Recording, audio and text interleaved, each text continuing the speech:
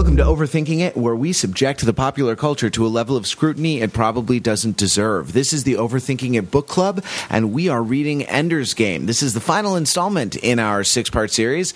We're talking about Chapter 15 and about the whole book. I'm Matt Rather. With me is the world's foremost expert on Ender's Game, Ben Adams. Welcome back, Ben.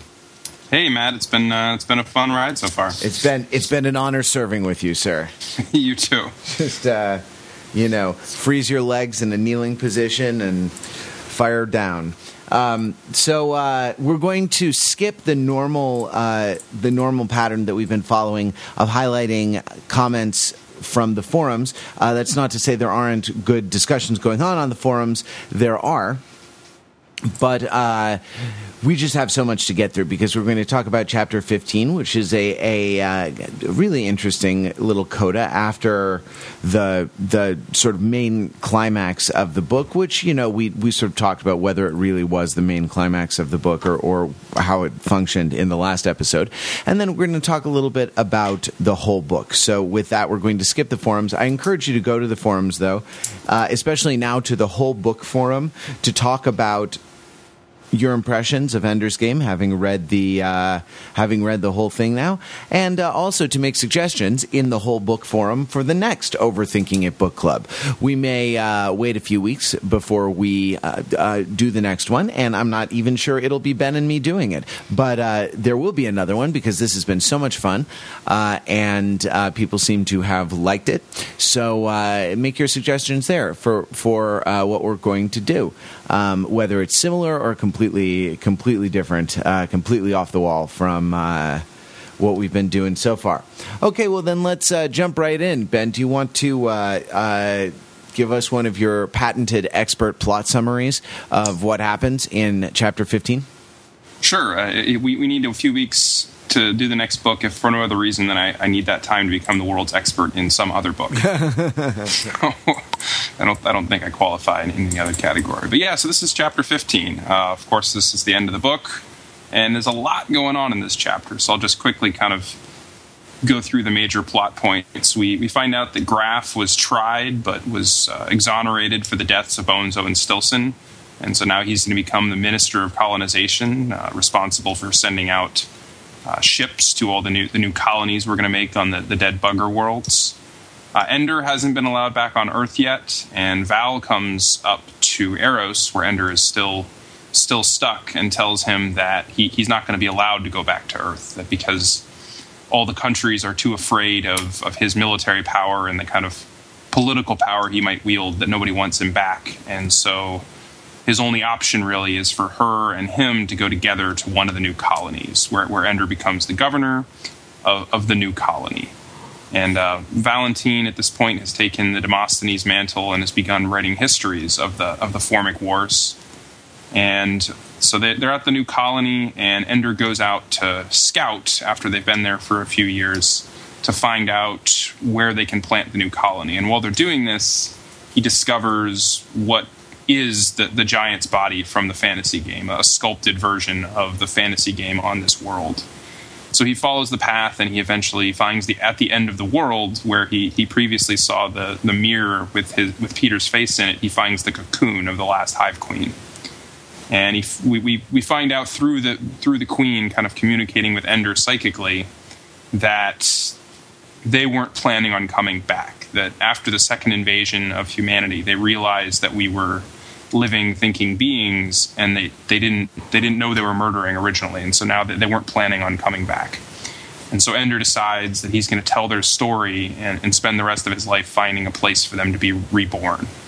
And he writes this down and signs it The Speaker for the Dead, and eventually it accompanies with a similar story about Peter and his life. And then Val and Ender fly from world to world looking for a place to put the Queen. I understand they looked a long time. A long, long time. There are a couple moments in the book where the time perspective jumps a little bit, or you get information that is not strictly speaking available to Ender, or that is not really close to Ender, where the narrator jumps away, whereas normally in this book the narrator is close to Ender. One of them is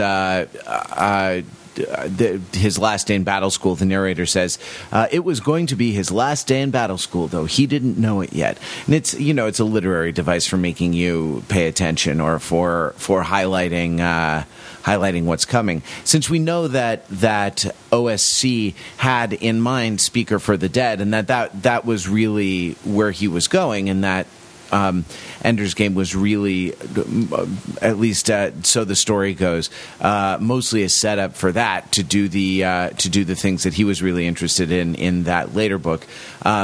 This functions similarly as a sort of literary device, right? He looked a long time, jumps way ahead in the perspective of the narrator, because it presumes that because it implies rather that eventually he finds a place, right? That that he can, what is it? It's a very easy Hive Queen, right? It's just add water, right?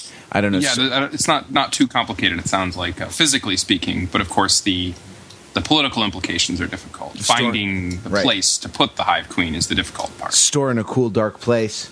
Just add water. And you have a new bugger colony in 6 months.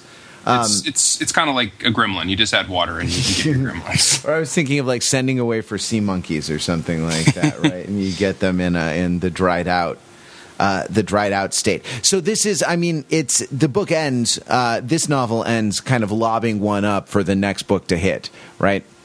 Right. I think in a movie format, most people would roll their eyes and be like, "Oh, they're just setting this up for the obvious sequel. Oh man." But I think it works here. Sure. Why? Can you unpack that a little bit? Sure. So I guess what I'm talking about is there are particularly common in. I'm trying to think of a good example. But you'll have a blockbuster where the last 5 minutes of the movie just exists to set up the conflict for the next movie, so that it builds tension for the sequel or whatever the case may be. Yeah, of course, sure. Whereas this feels less crassly commercial. It feels a little more organic to the story, that this whole story has been about building this character Ender so that he can go do interesting things in the next book.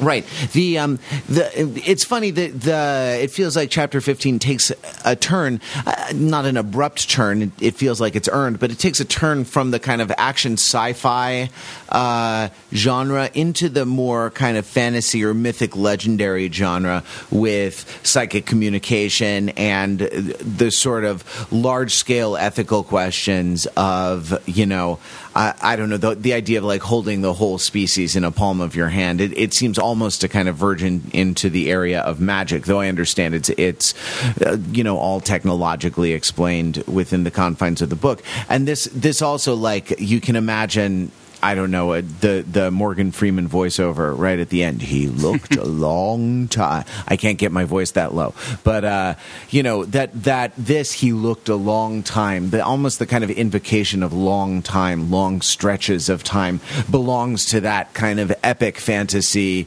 or kind of epic legendary mode that we veer into here in the last chapter.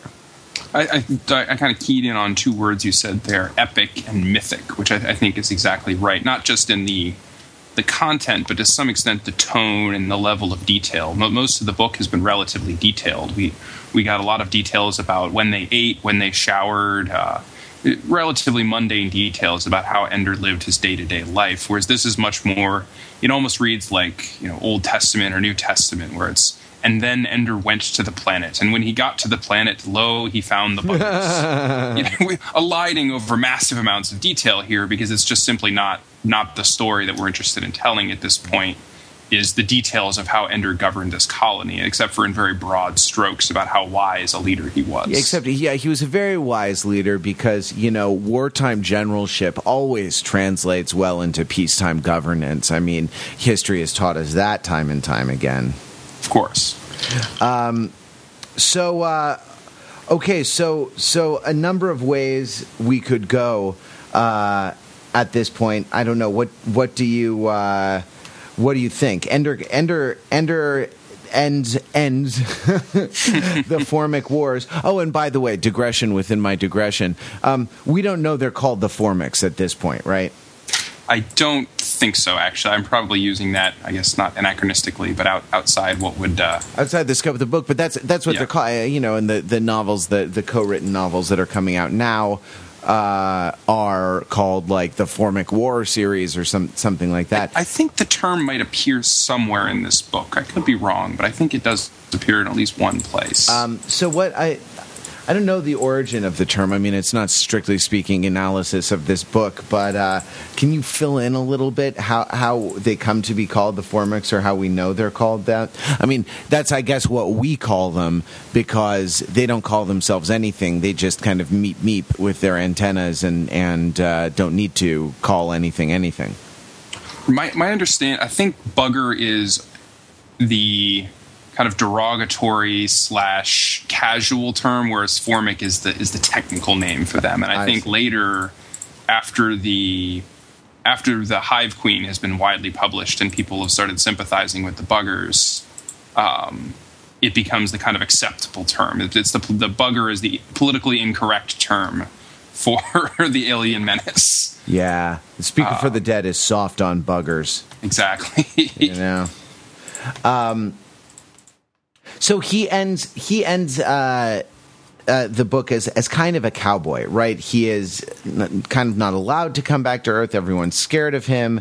The society relies on the actions that he's taken, but those actions preclude him from rejoining the society, which is a sort of a very American kind of frontier myth, and is the theme of a lot of Westerns, back to like My Darling Clementine, directed by John Ford, where Wyatt Earp, the camera stays in the town and watches Wyatt Earp ride away. We stay in the town with the woman, who is the representative of sort of civilization and orderliness and kindness, and Wyatt Earp, who shoots people and stuff and does all the bad things that you can't have in a civilization. He rides off, and so here Ender rides off. We sort of stay with him as he flies off into the sunset, or into the setting of a new sun, right, at relativistic speeds, so that the world moves on for decades and decades, and yet he ages just a minute. I don't know. Why is it important? This was one of your study questions, and I'm curious what you thought about it as you were writing it. Why do you think it's important that he quite literally can't go home again, or is disallowed from going home again? So there's kind of two things that stand out to me there. The first is from a storytelling standpoint. I feel like this is, I don't know if it's common to the fantasy genre, but it immediately makes me think of Lord of the Rings, that the hobbits, even though they physically go home, they never really go home again, both from the standpoint of the massive changes that have happened in the Shire in their absence, and for Frodo in particular, just the trauma of having been the ring bearer means that home is not home anymore when he gets back. And I feel like this is a relatively common trope in the fantasy genre, that you go on this grand quest, and even though you accomplish your mission to save your home, because you've changed your home, you've lost your home in the process. Despite saving it from its existence, you've lost it in a personal sense. And I feel like that's definitely the case with Ender. Even if he physically went back to Earth, he would never truly be at home, because he would constantly be a political pawn, or he would either have to be, some of the later books get into this, but he would either have been killed by a rival faction or have had to have been a general again in one of the factions in the wars that happened after the Bugger Wars. Yeah, the Earth. But the second... Yeah. The second thing that jumps out to me, and this might just be my own personal view, but how it talks, what this has to say about the civil-military divide, the idea that we send someone like Ender off to go fight our wars, but then, as you said, there's no place for him in society.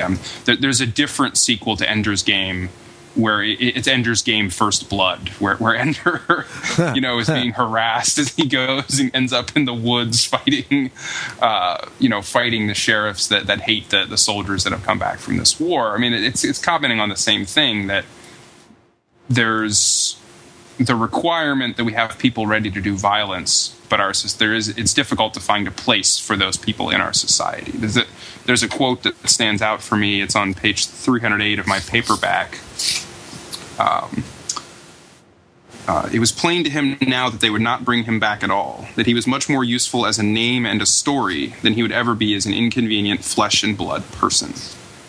And if we're looking at the politics of today, I feel like that comes up in the discourse of veterans returning home, that it's much easier to hang a yellow ribbon on your car and talk about heroes than it is to figure out how you're going to provide people PTSD treatment and VA and cut through the red tape at the VA. Yeah, sure. Medical treatment if necessary, and all of this stuff. It's much easier to incorporate people like that.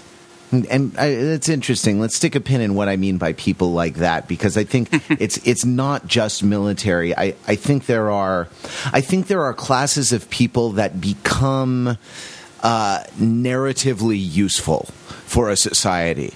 Do you know what I? Yeah, you go on, because that's exactly what I'm saying, and it's not unique to the military. So yeah, go on. But it's gosh, that's the military is the big example. The big example that's jumping out at me, and I'm sort of wondering as I talk what the criterion is for becoming sort of narratively useful. I actually here's another one. Like before in the days of George Herbert Walker Bush, there was a lot of talk, and there was this term that was popularized, this pejorative term that actually strikes me as very offensive, which was welfare queens. And whatever your politics are, you know, this was a term that people used, and it really got into the culture. I was pretty young at the time, but I was aware of this, and it didn't have to do with any individual person. It had to do with a story that the culture wanted to tell itself about itself, right? I'm trying to think of more like So one that comes to mind is survivors of diseases. Sure. Yeah. In the sense that you often hear stories about like people that are like recovering from a disease and they move on. It's just like not a huge part of their life, and they'll like get hassled by like some charity because they're not willing to like do the walkathon as a survivor. Sure. And they become instrumentally useful because they're a survivor, as opposed to actually giving them the humanity of saying, okay, this isn't you don't want to let this define the rest of your life, so move on. Right. This ain't your bag. Yeah, absolutely. What you're saying. It's much more about.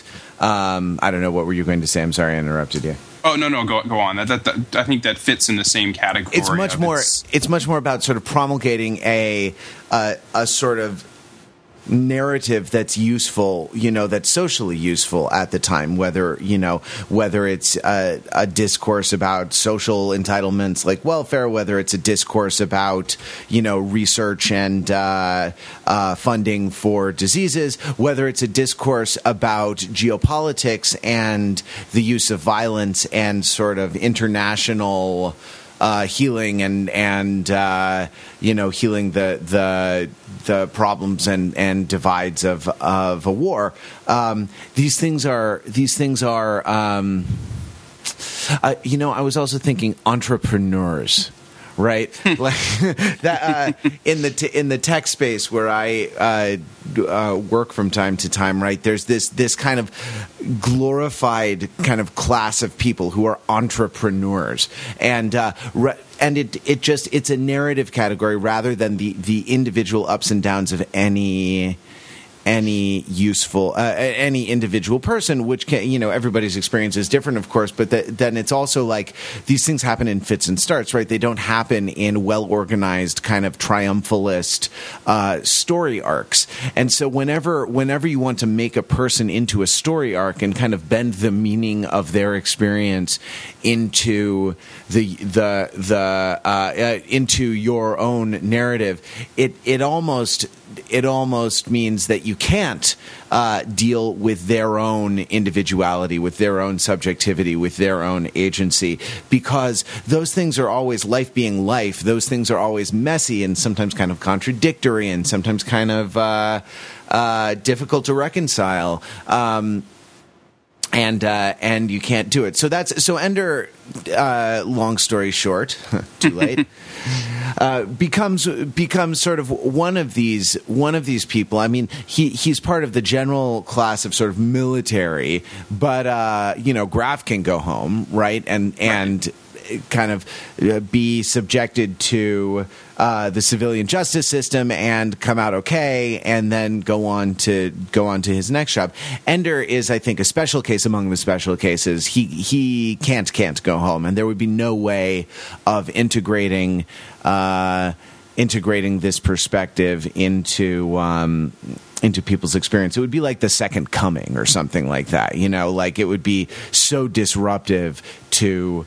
It would be so disruptive to establish systems of sort of meaning and understanding that it would not be possible to integrate.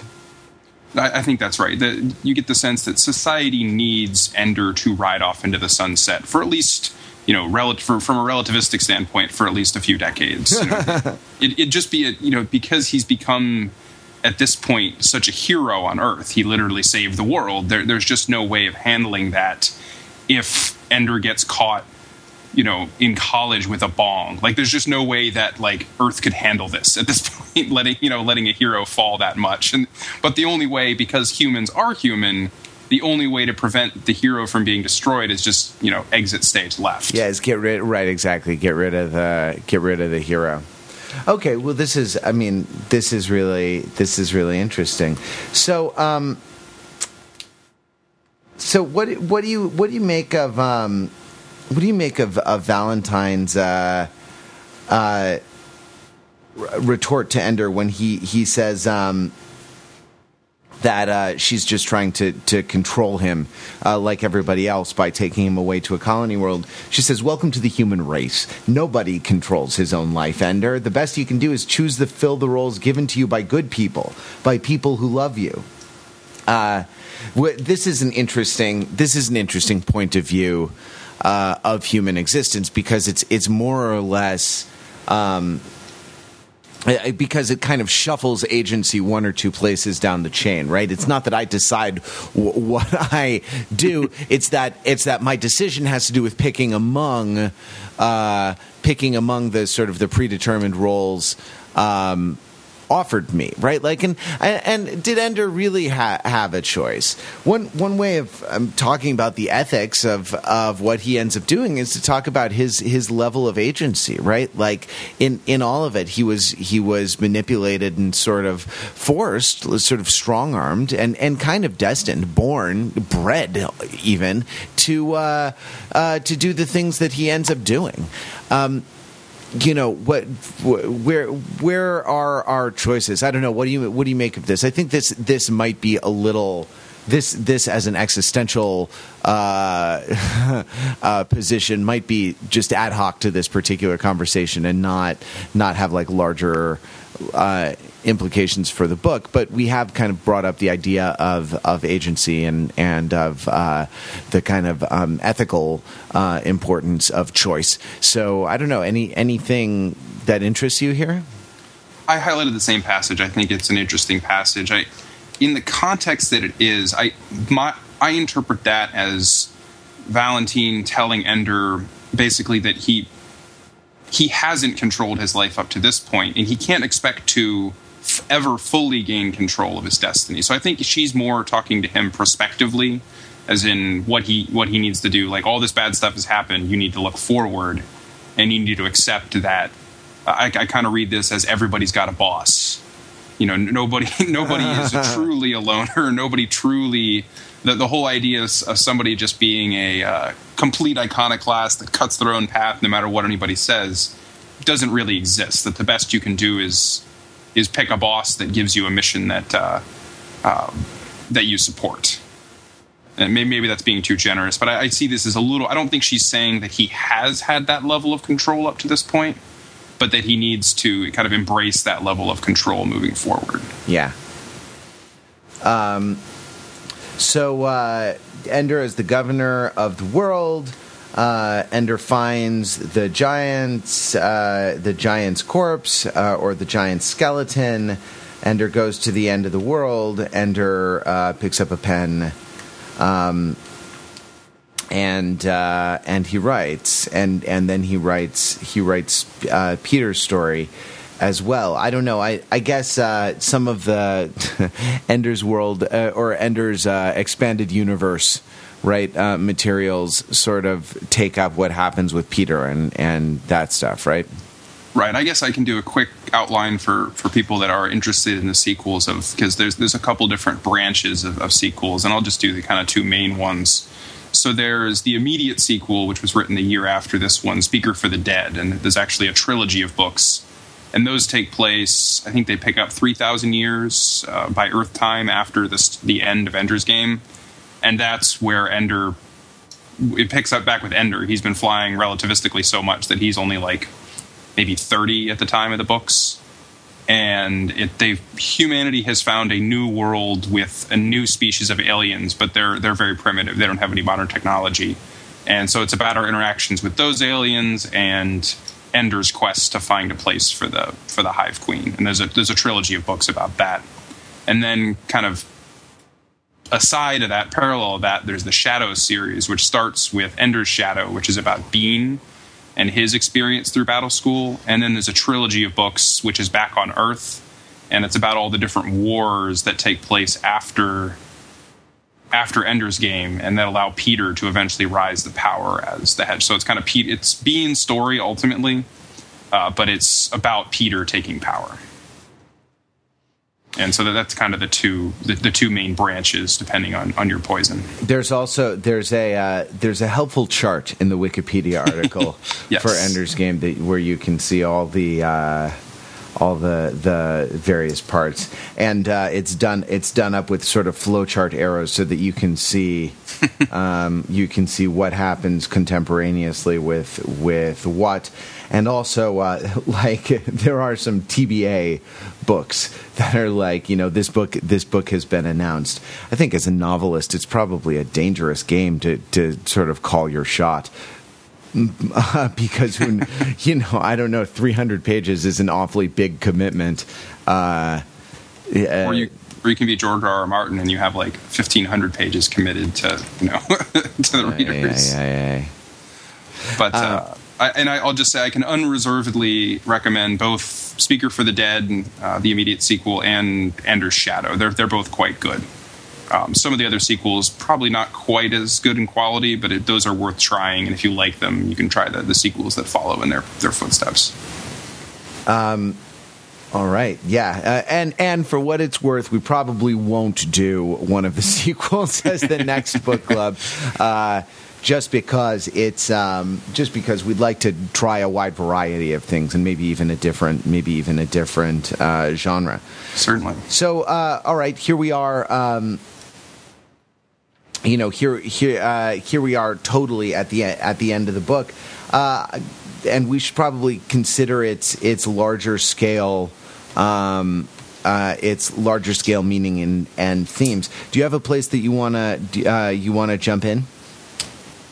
Sure. Well, let me talk about one thing that I found interesting in Chapter 15 before we move on to the whole book here. It's the different ways that that we get communication from the buggers, because that's been the big problem throughout this book, and this is probably a good jumping off point for the book. But this has been kind of essential. What we find out is the central problem with our war with the buggers, that we simply can't talk to them.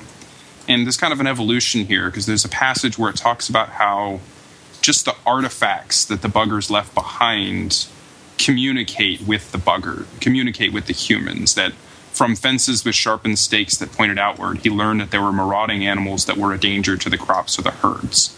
And it goes on. And then later, of course, we find the giant, which is kind of a pure symbolic communication. I shouldn't say pure symbolic, it's just an imagery. It doesn't actually have, like, the buggers don't know the symbolic value, they just know the image means something to Ender. And then, of course, later there's this mind-to-mind communication. I just found this interesting, the different kind of levels of, if you don't have words, what are the ways you can communicate with another being or another person? Sure. Yeah, I mean, to what extent are the edifices and fortifications communication, and I don't know to what extent are they just surmises on Ender's part about about what the conditions of life would have been like. I mean, what is required for communication? Is the intention to communicate required for communication, or do we get communication without anyone meaning to communicate to us?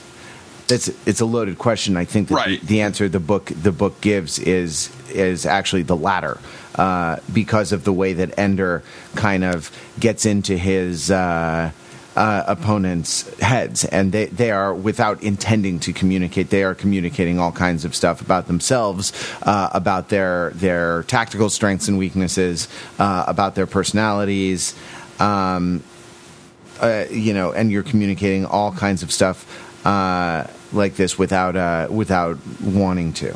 Right. And that actually has an interesting intellectual pedigree in warfare, because, and here I'm going back to my favorite Neil Stephenson here. If you've read Cryptonomicon, you know what I'm about to say. The idea of, in warfare, your actions communicate to the enemy. And there's no avoiding that. If you move your troops from one hill to the other, that's a signal to them. That's a communication to them of one thing or another. And in World War II, this became very important. The field of information theoretics was essentially born because we were trying to hide the fact that we cracked Enigma.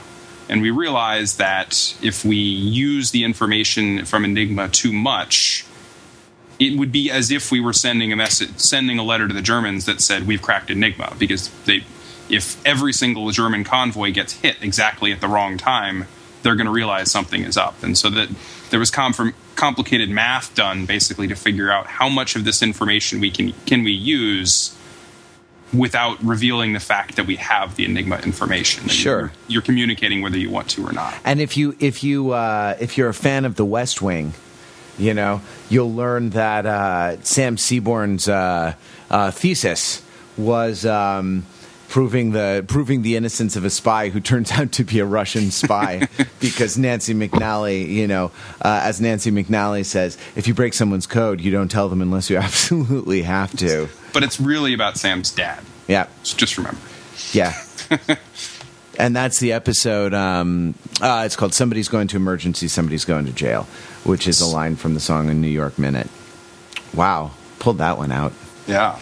That's a deep album cut. Yeah. West Wing cut too. Welcome to the West Wing podcast. Yeah, but back to Ender's Game.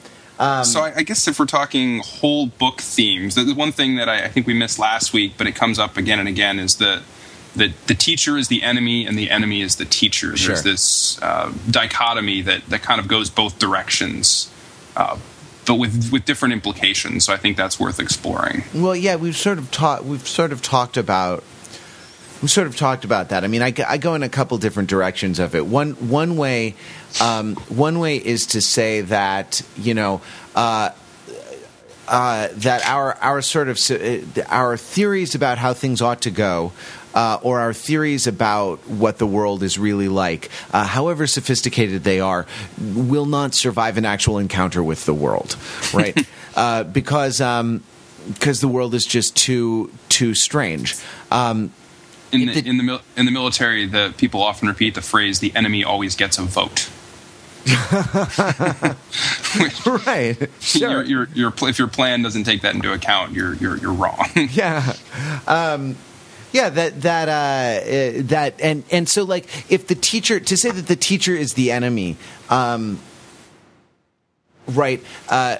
In that statement is in some ways misleading, because what it's really saying is the teacher is not a whole bunch of other things that you might actually think are the teacher, right? Like books or history necessarily, or history viewed in a certain light, or your ideas about yourself and other people, or any kind of abstracted system. These things are not the teacher. The teacher is actual enemy. Teacher is actually the enemy. The teacher is the conditions, the actual environment, and the circumstances that are really around you. But then there's another way of going with it also, which is that teaching, and I think it's a touchier way of reading it. Teaching may have some kind of inherently adversarial components to it, right? What's the difference? Here, let me pose this question just as kind of a straw man to get us going. What's the difference between teaching and helping? Right? Because teaching could be very helpful, and a helper certainly isn't the enemy, right? But a teacher, the teacher is the enemy, right? So I think that there's something in there about what the book is getting at. That's interesting, and what you said, and that it goes two ways. I like that this book kind of has what's normally this sentence structure. If you say Barack Obama is the president, that has equivalent meaning of the president is Barack Obama. Those two sentences are pretty much equivalent, logically speaking. But here, the teacher is the enemy doesn't have the same implication or connotation as the enemy is the teacher. And I'll unpack that a bit. The teacher is the enemy is taking what normally we think of as an ally. That the teacher is someone that helps you. That, as you said, it's someone who's supposed to be on your side. But in this book, we have that the teachers are the enemy. The teachers are the one that are tormenting Ender and are the cause of most of his problems. And then the flip side of that is kind of the other way around, which is the enemy is supposed to be someone bad that you can't get anything from. But in fact, the enemy is the teacher, that you need to be taking value out of your relationship with the enemy. Right. When Mazer introduces himself to Ender for the first time, he says, I am the enemy. You've never had an enemy. And, it's true that up to that point, even though he's been playing computer games, I guess, and doing stuff, Ender's never really been in a situation where he had the possibility of losing. I think of, to go from the West Wing to Star Trek The Next Generation, I think of the Sherlock Holmes holodeck plot, and the crucial thing that Geordi says in one of those episodes. He says the opponent needs to have the ability to beat Data rather than have the ability to beat Sherlock Holmes. And so the computer, hilarity ensues. Or Moriarty ensues, I suppose. You've never had an enemy who was, I forget exactly what he says, smarter than you or as capable as you or capable of beating you. Certainly not in battle school. And that's borne out by Dragon Army's experience. In battle school, there's no one there who really is capable of beating him, and you get the sense that sort of you get the sense that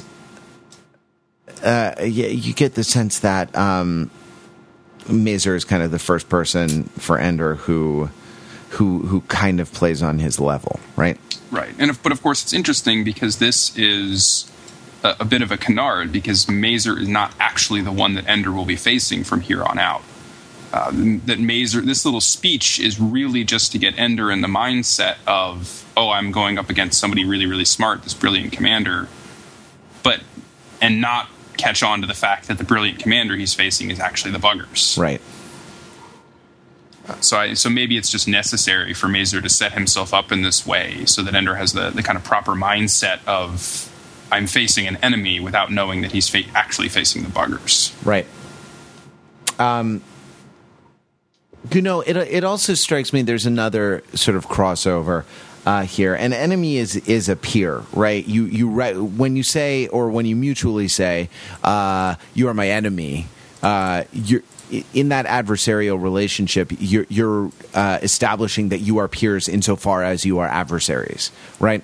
A teacher-student relationship isn't a peer relationship. It's a relationship of sort of unequal power or unequal knowledge. And so to say that the teacher is the enemy, you're not only sort of crossing over boundaries of helping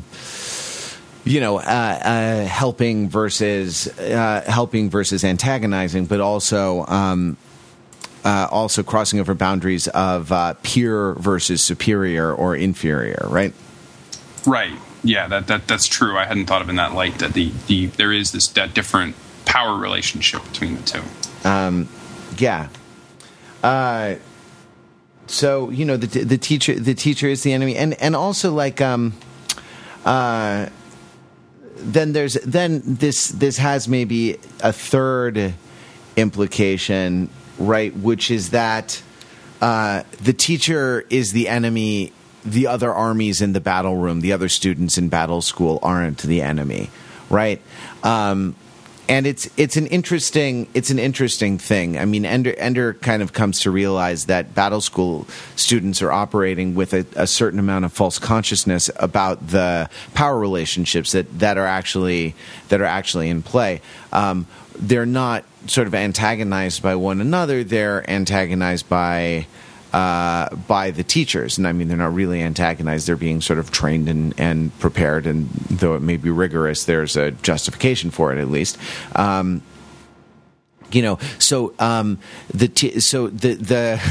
teacher is the enemy is a way of saying maybe you have to be flexible and read the actual circumstances of any situation. A way of saying maybe there's something adversarial. Maybe there's something adversarial, and there's something kind of oddly equal in a pedagogical relationship. But it's also to say that the teachers are the enemy is to say that the other students aren't the enemy, right? Like my first point was what things aren't the teacher. Now it's what things aren't the enemy, and your team, your cohort aren't the enemy. In fact, the teachers aren't the enemy. The buggers are the enemy, and in fact, the buggers aren't the enemy at all because they're not coming for us. We're coming for them, and it turns out that they're just all those battles, they're just fighting a sort of defensive war. They're defending their many colony worlds or what have you. Yeah. Right, and that's actually a good pivot to, I think, another thing we'd want to talk about, which is the idea of games having rules, and at what level of kind of abstraction do we want to define the rules of the game? Because the reason I make that connection is what you're saying about how the students aren't the enemy, or the teachers aren't the other students aren't the enemy, the teachers are. This is a problem that most of the other students don't see, that because they're looking at this level of abstraction of the battle school kind of the battle school, they're not looking outside the bounds of the game. So they only see the other students as their enemies. Yeah. I mean, I think that's right. It's something that we've talked about before, the idea that you can kind of draw a circle. You'll recall my old high school physics teacher used to say, no, draw a circle around the car. Now those are all internal forces, and you can just, it's just MG down, baby. We've talked about sort of drawing the circle around certain elements in the circumstances, and you can look at the game or games that are being played at that level of abstraction. And we talked about a little bit Ender being very good at the battle room game, but not so good at the get buddies game, though very good at the get followers game. Mm-hmm. It's one of the points that was made in the Orson Scott Card interviews in Ender's World, the companion volume of essays, is that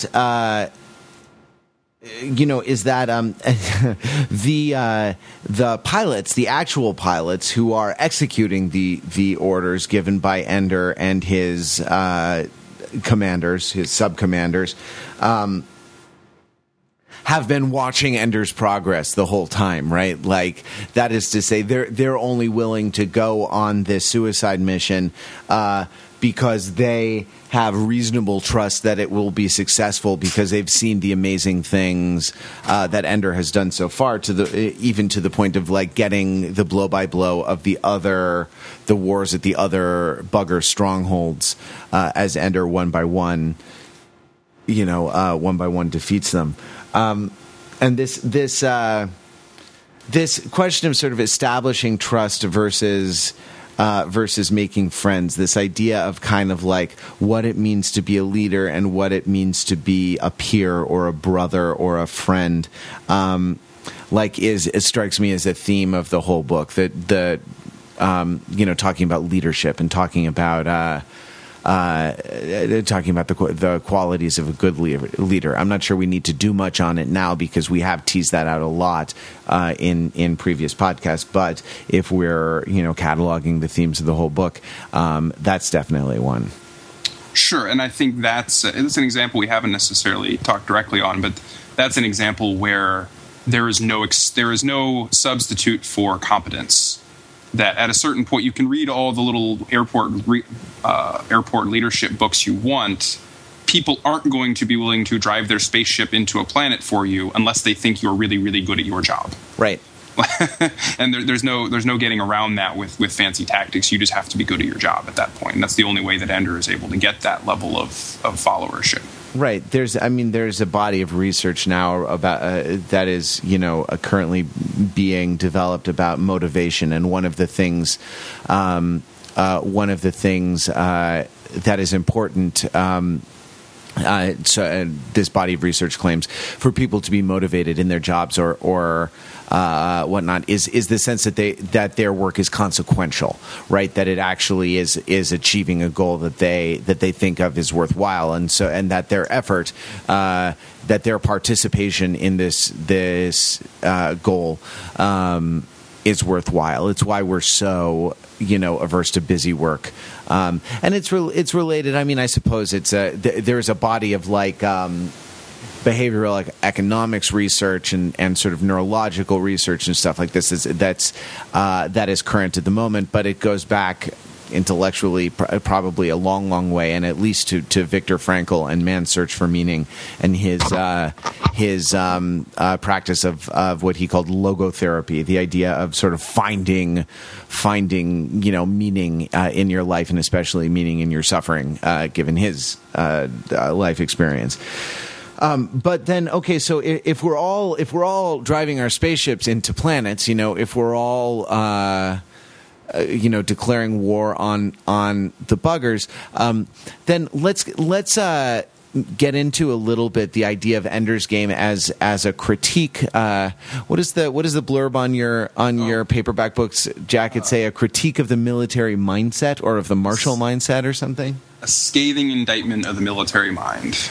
What do you think? What do you think of that? What do you think of that as a claim about Ender's Game? It's half true, like everything. Of course, it's true in a way, and I think the sense that it is true. I don't know if this is the spirit that it was in which it was written, but I think this, in the sense that it is true, is it's a bit of an indictment of the a man with a hammer sees only nails mindset of the military, which is certainly true to some extent. That the tendency, if you have a bunch of cruise missiles, is to find something that you can use cruise missiles against, because it's a problem that you can solve, or at least a problem that you can feel like you've solved. Whereas some problems are simply difficult and intractable, and you don't have necessarily a tool at your disposal that's going to make this problem easy to solve. Sure. And so it's possible that in that sense, that because the big reveal at the end is, of course, that we didn't need to be fighting this war all along, that there were other factors at play, but the military mindset kind of took over, that the idea of fighting this war at all costs took over. And then that might actually have more to say about how we use the concept of war in other fields than I think it might have to say about the armed forces per se. And I'm thinking here of the war on poverty, or the war on drugs, or pick your war on I think that might have to do with that kind of military mindset. Right. Yeah, or sure. The idea that military thinking or military problem solving can be kind of metaphorically applied, right? Rather to things that aren't actually military problems. Right, like that. Well, I talked about airport leadership books, like those, how to apply Sun Tzu's Art of War in your business, or something like that. Yeah, the 49 laws of power, or something. You know right. what I mean? Like, why don't airports just get better books? It seems like they come in for so much hate for having such terrible bookstores. Why don't they just get better? It's not hard to find good books. I mean, people have been writing for thousands of years. Let's get some good books up there. Anyway, I digress. I think that says more about the average airport customer than it does the average airport book proprietor. Oh, zing! But when I said half right, so I might as well say why it's half wrong, is because this is clearly not a book that is aimed at demonizing the military man, the military person per se. It's very sympathetic to the cause of the person that would choose to join the military or choose to fight on behalf of others. Sure, and even ultimately turns out here to be faulty. Even of commanders like Graf, who feel like they are not, or they should not be beholden to the civilian leadership, which is supposed to direct the efforts of the military, because he just knows better, right? And he's borne out by the book, right? Because what he says turns out to be true. What he does, gives Ender the ability to win the war. Never mind. I mean, even bracketing for a second the idea that it's a war of aggression, and I want to return to that. Though nobody knows that at the time, right? Like, or Ender doesn't know it. Rather. He does get Ender ready, and I mean, just sort of without considering how the goals, how the missions are set. Given that there is this mission, given that it exists, right? Like, he gets Ender ready for it, and a bunch of meddling congressmen aren't gonna tell him how to do his job, right? Right, and the cost that he's willing to bear is worth it in that calculus. So assuming that this war is worth fighting, then yeah, these meddling congressmen do need to get out of his way, or at least that's the argument that's put forth, that they, in the war that's worth fighting, there's not room to, you have to stand aside for the competent individuals, or at least that's Graf's argument. But and you have to recognize you have to sort of recognize their special expertise. And again, in Ender's World, which we've given away a copy of on Overthinking It, in his interviews, Orson Scott Card talks about peacetime, what happens to militaries in peacetime, and he makes the claim, which I'm sure historians could debate, that the sidelining of the real war fighters in peacetime actually makes wars worse when they come along. Because if you have a bunch of sort of peacetime bureaucrats in charge, they can't. I'm simplifying the argument, but they can't nip problems in the bud, or they can't recognize true threats when they emerge. Yeah, and this is of course something that there's definitely is a healthy historical debate about that, because there's a way of looking at, particular build up to World War II, where it took a while to find the right people. But then again, some of the right people were there all along, particularly the logistical masters of World War II, your George C. Marshall, your Dwight Eisenhower. They were picked right at the beginning, and they was borne out. They made good decisions in a broad strategic sense. So I'm not sure it's 100% borne out. But there is certainly true that in peacetime and even in wartime behind enemy lines, oftentimes the wrong things get picked as the way people get promoted. Sure. Yeah, so where the indictment of the military mind comes in for me, or the what shall we say, the sort of the military sensibility comes in for me is in the fact that the Formics weren't coming back, you know. Mm-hmm. They're not they're staying on their own world. So, you know, it turns out and the preemptive war, you know, get them before they can get us argument doesn't really stand up once you know that, well, no, they really weren't coming to get us. Now the answer that the book gives, and I think kind of undercuts it a little bit, or the answer that the people of Graf's mindset give, and I think the book undercuts this just a bit, is, well, we can't know, so we have to assume that they're hostile. If the other fella can't tell you a story, you can never know he's not trying to kill you, right? And the idea that the default assumption is trying to kill you, rather than, you know, I don't know, if the other fella can't tell you his story, you can never know he's not trying to tickle your feet, you know, or whatever. I mean, like, kill you is not the only option, right? That's not the only sort of thing or the default thing that people do when they get together, you know. Though let me play Graf's defense attorney here, sure, absolutely. Since he did go on trial here. Even though I agree with you that ultimately the book is not 100% sympathetic to this position, but I'll put on the defense attorney cap here. I mean, they have attacked us twice, not just once, but twice. There was and I don't know how much of this is getting in the book, but there was a first invasion that was just barely fought off, and then a much larger second invasion.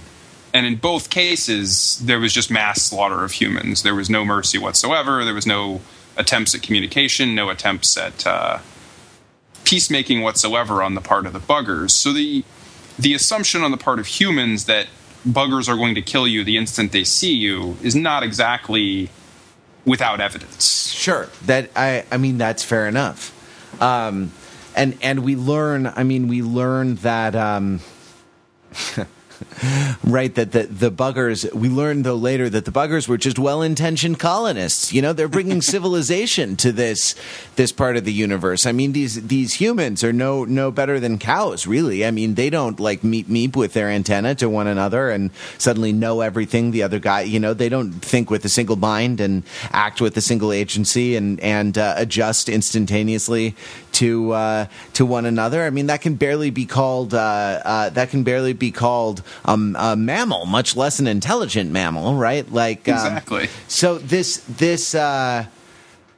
you know, so it's true. I mean, that I think one of the strengths of the book is that it doesn't necessarily come down on a side. It doesn't sort of, but it sort of does dramatize the as you say, the sort of intractable conflict of this, but which is that, like, in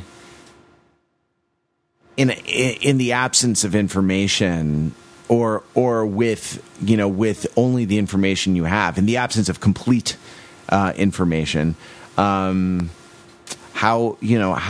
should we act? I mean, how should we behave in those situations?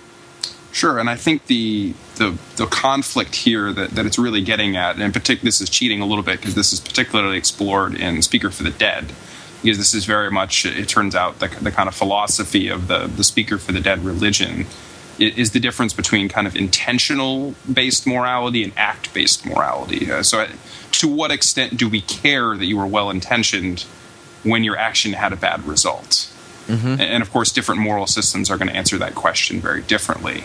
And Ender's Game is kind of it's almost a philosophical hypothetical of, would it be immoral to commit genocide if you didn't know you were doing it? Yeah. I mean, that's really the question that's being posed here. And, of course, there's no easy answer. Ender knows that he's in that situation, and he can't decide how he feels about it himself.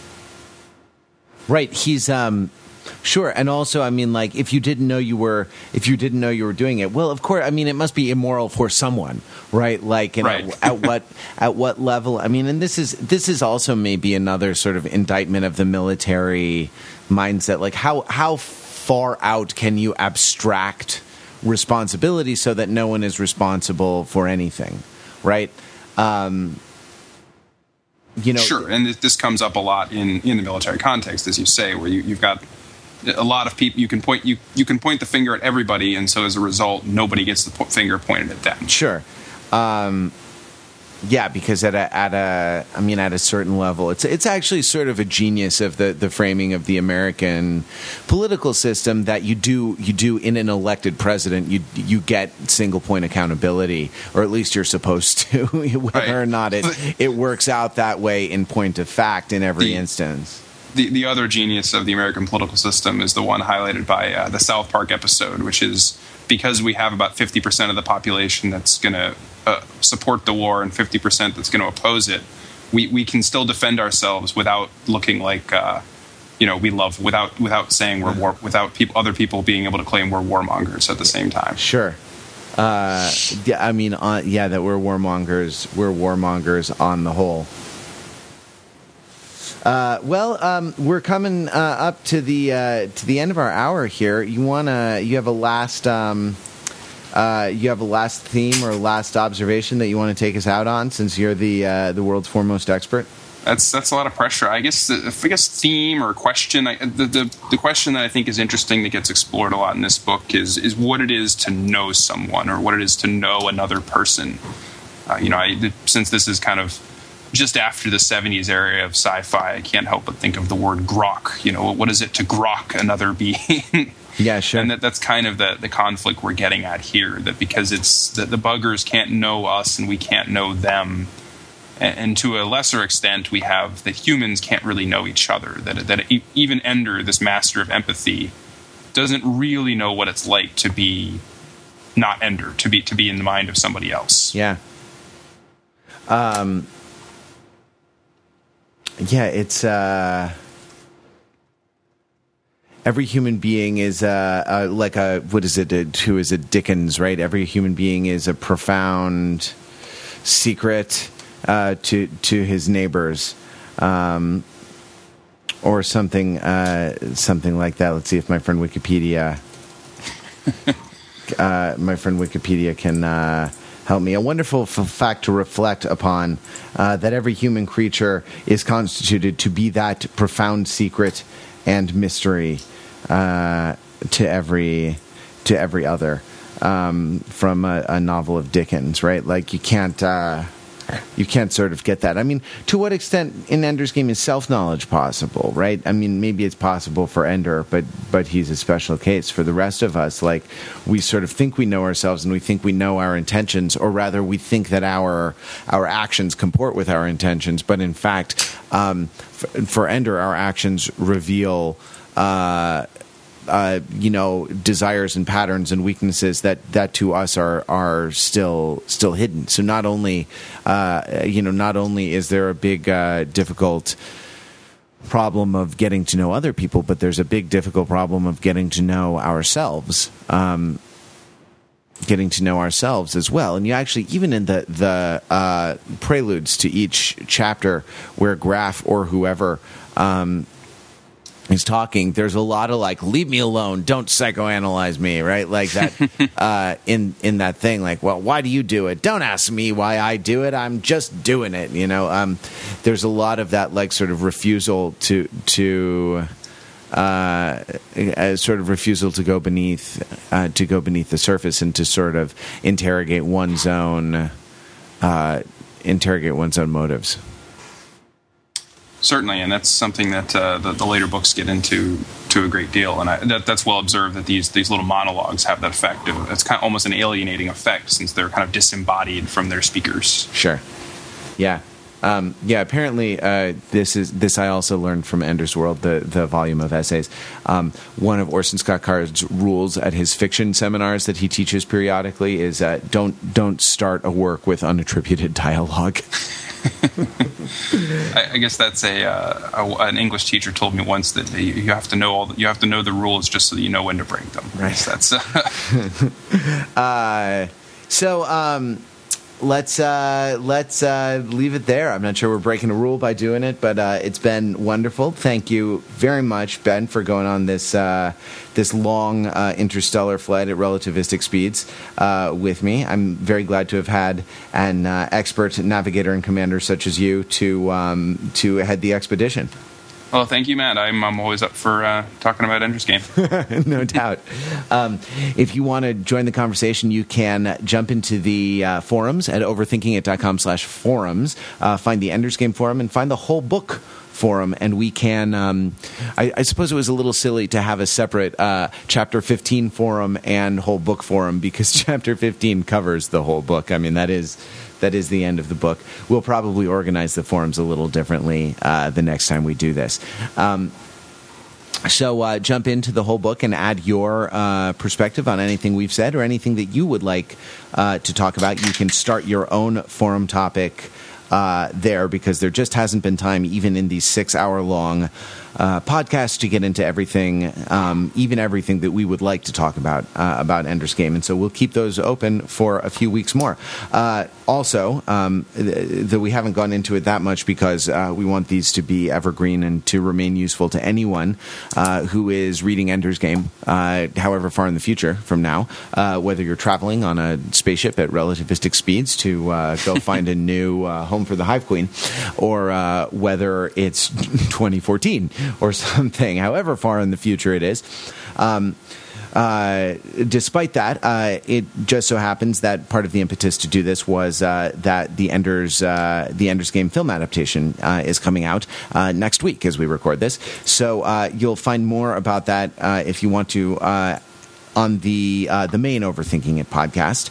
And let's use the forums as a way to really expand on the discussion about the film, about the adaptation, about the things that disappoint us. I'm sure we will be disappointed a little bit, but then also there may be some things that are in fact very interesting and very on point. So let's not prejudge. Let's go with an open mind, and let's talk about the film in the forums as well. And whatever you want to talk about, you're welcome to come do it at overthinkingit.com, because that is where we subject the popular culture to a level of scrutiny it probably doesn't deserve.